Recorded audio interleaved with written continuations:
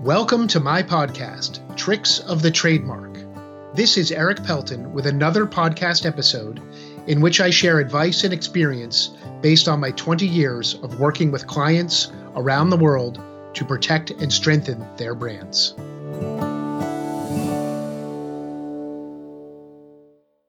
Lots of us use others to help create content online. Many of my clients have contractors or vendors or virtual assistants who assist them with writing blog posts, creating newsletters, doing social media, posting and work. And there's nothing wrong with that, of course, but there are some serious copyright issues that you ought to be aware of when you're working with others to create content for you. Because, of course, if the content is on your business's website or social media, it's ultimately the business that's going to be responsible for any issues or problems or disputes. So I want to talk about two types of issues to think about. One is the contract with the individual or individuals doing the work who help create content. And two is the type of content that they create and where they get photos from in particular. So first, contracts. When you hire someone to write or post or do social media for you or create most types of content, it is generally a work for hire type of agreement. And that is a specific important phrase in copyright law. And what it means is that unless you have a written agreement with the business or the person who's making the content, unless you have a written agreement that transfers the copyright rights to you or to your business, you may not be the ultimate owner of the content. And this is shocking to many people. What do you mean? If I pay somebody to make a video for me, how could I not own it? Well, under copyright law, it's a work for hire, and you need a specific contract with specific clauses about the ownership of the copyright in these types of materials. So be on the lookout for that. Make sure you have proper contracts. If you don't, I recommend you look into it urgently and speak to an attorney.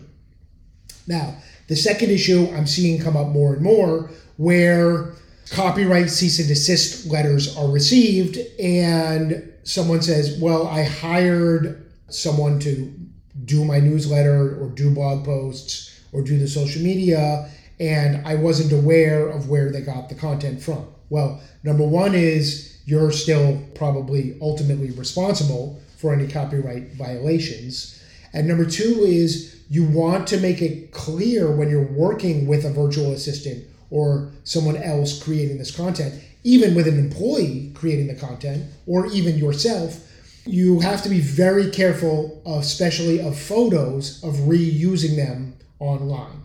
There are web-based spiders and robots that will go out and search for photos that are owned by photographers or by copyright licensing clearinghouses, and they will find it eventually, and they will send you a demand letter, and it will be for several $1,000s or more, because copyright statutes provide for significant damages when there's infringement.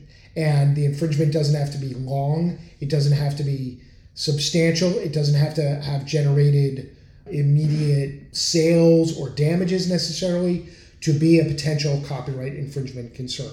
So I strongly recommend that you make sure you're educating and discussing with those who are posting content about where they're getting materials and photos from. The best, of course, is to be all original, but it is always many times useful to get content of pictures or videos or animations about a particular topic.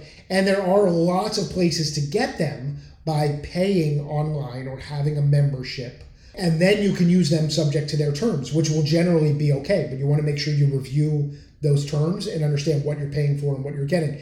There are sites that have free licenses for certain type of content.